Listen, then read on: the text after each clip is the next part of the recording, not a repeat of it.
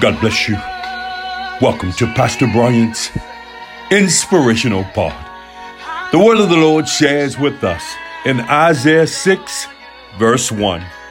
In the year that King Uzziah died, I saw also the Lord sitting upon a throne, high and lifted up, and his train filled the temple. What a powerful passage of scripture. I come to encourage you on today that regardless and in spite of what you're going through, our God is still sitting on the throne.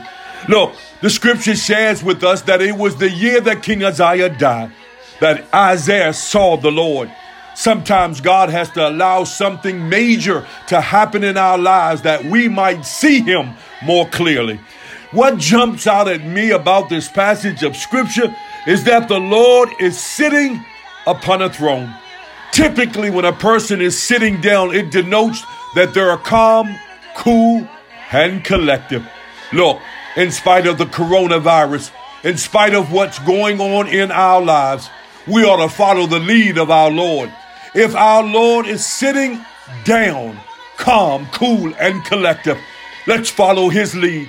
Why are we going to get upset? Look, we ought to be calm and cool, trusting in the God of our salvation.